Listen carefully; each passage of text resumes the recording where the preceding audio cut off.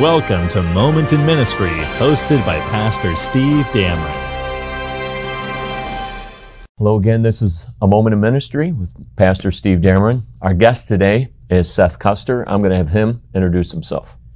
My name is Seth Custer, and I have the privilege of teaching music and playing and performing and composing and doing a lot of different musical activities full-time. And that's something that I've done my whole life, and I have a PhD in music composition, and it's something that I'm blessed to be able to do as a career. Okay, Seth, so we're going to try to bring this down. All right. Well, when you said the PhD in music compositions, I'm thinking that we might have lost some of the teenagers with this. But what we're going to try to do is think about young people. Tomorrow, he's going to be speaking in our chapel, and you can catch that through our chapel format. But he's going to be speaking on the trends as far as rock music and trying to give a baseline to help our students. So when thinking about young people, what are you seeing as far as some of the trends today with young people in music? Probably the thing I noticed more than anything in recent years is that with the postmodern culture that we live in, folks seem to have really lost the ability to objectively evaluate things like music. And we could extend that to literature or art or almost anything in our culture. We're in an age when if you like something, it is thereby good, and no one else is allowed to criticize it. And what I think that means for music is that there are actually things that we can say such and such would make for a good quality piece of music, and such would not. And what I notice is that folks gear toward the things they like and toward the things that are catchy. For instance, there's a term that's been thrown around in recent years called earworm. And the idea of it is the people that produce popular music now are very much shooting for something that will stick in your ear and you'll remember it long enough to click purchase on iTunes or wherever you're accessing the music.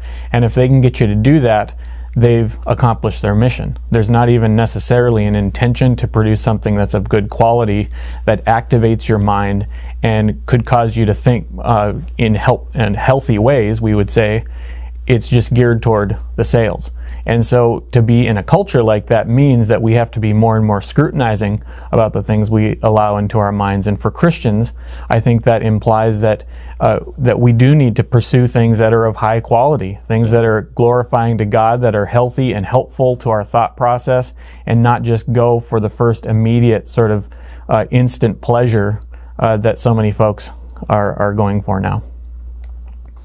All right, so you mentioned something in your statement there in answering that if it's a young person watching, you lost them in, I think, about 12 seconds there. But, all right, just kidding, young people. All right, but so you said that that's a postmodern culture, mentioned that, and objective. My sense, as you were talking through there, basically boiling it down is, way back, I think in the 70s and 80s, there was articles written about music, and there were people coming out with music, even rock musicians, saying that music is amoral. So the idea was there is no right and wrong. And is that kind of what you're meaning by it's just, I like this. This is what makes me feel good. Is that? Yeah, I think that's getting in the same direction. There's two parts to that. On one hand, I do teach regularly the fact that I believe strongly that music does communicate objectively, okay, and that it's definitely possible for music to communicate morals.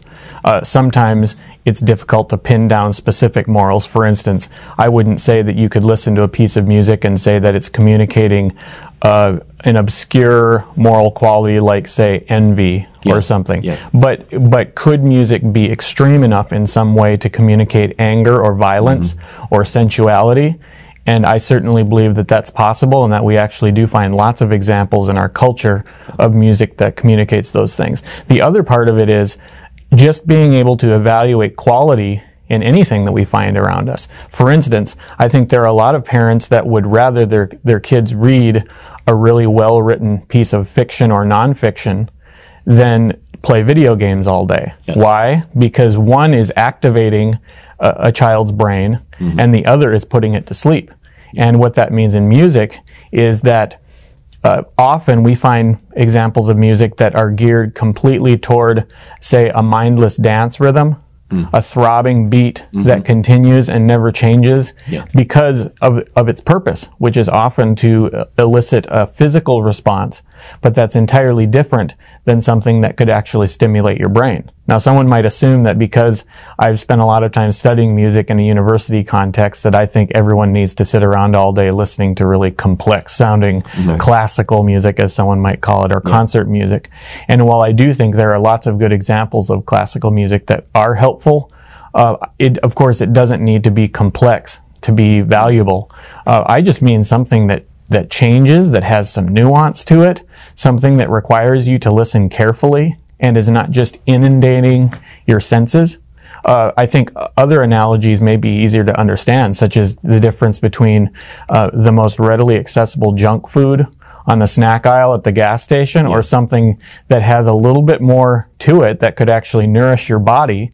I think that's the difference between a lot of the pop music that's being put out and good music that we might find in church or in the classical setting or in other places where it's actually been put together to stimulate a profitable thought process.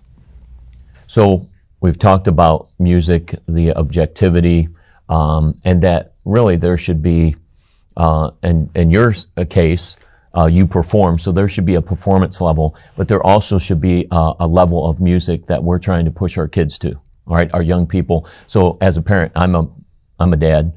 So what are some things that can help me as a dad? As parents, what are some things that we can look for? And then as young people, all right, youth.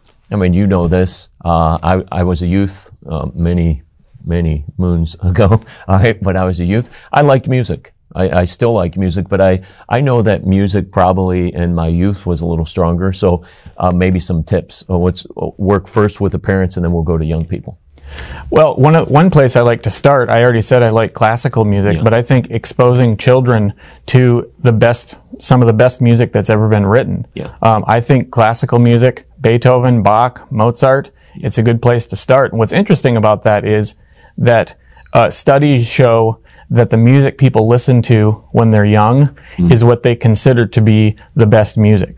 So literally, parents get to choose what their child's taste will be. Maybe not completely, but by and large, I would say that's true. And I think it's always worth asking, what is it about the music that you like? And to think consciously about that, not just to say, well, I like it, end of story, purchase or play, but what is it about it that you like?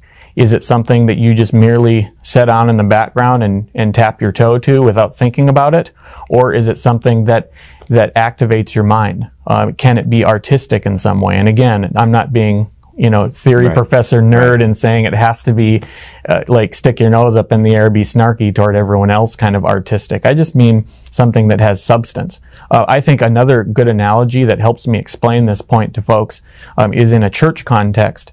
There are folks that find a church that's just nothing but energy and emotion, and that is the target for how they choose their church. And is there actually some depth in the teaching? Are we actually getting into the scriptures and soaking in truths from the scripture, or is it just energy and emotion?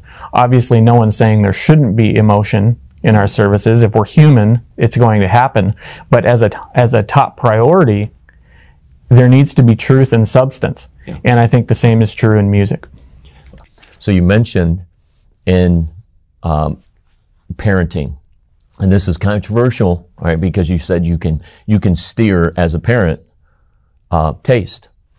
Okay, and I know I've had conversations, not necessarily with Christians, but some with Christians, but a lot with worldly folks, and they get really irritated because they're like, oh, you know what are you, some dictator? You little Hitler in your house?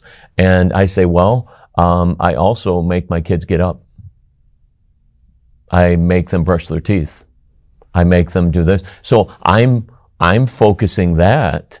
I think all of these parents, and those parents that are griping at me as far as focusing maybe as far as some of the musical taste, those parents are the ones riding their kids to be the best football player, the best hockey player, the best basketball player. So they also are steering them.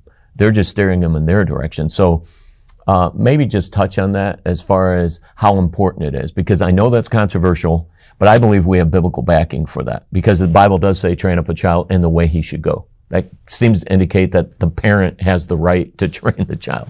Well, I think when it comes to media and what parents allow their children to be exposed to in the way of media, it might be one of the most important influences to nail down and be intentional about. You know, you think about the effect of the culture on a person, and we're not going to escape that. If you go to the store, you're going to hear music on the speakers. So there are some things we can't control, but then you think about the time you spend talking to a child about anything during the day in conversation, or the time they spend in church, the time they spend with their friends. All of that could pale, for many folks, pale in comparison to the amount of time they spend in their room with the door closed, with their earbuds or headphones on, pumping music from who knows what secular artist into their mind and into their soul at very high volume levels. Imagine if they did that for 2 or 3 hours a day. Not only would they probably mess up their hearing, as a lot of kids are, but it's like Lady Gaga, or pick a secular artist. It's like they have that privileged position of influence and counsel, if you will, into that child's life, more than even the parent does, because of the exposure to the media. Of course, the same could be said of TV and other media, social media.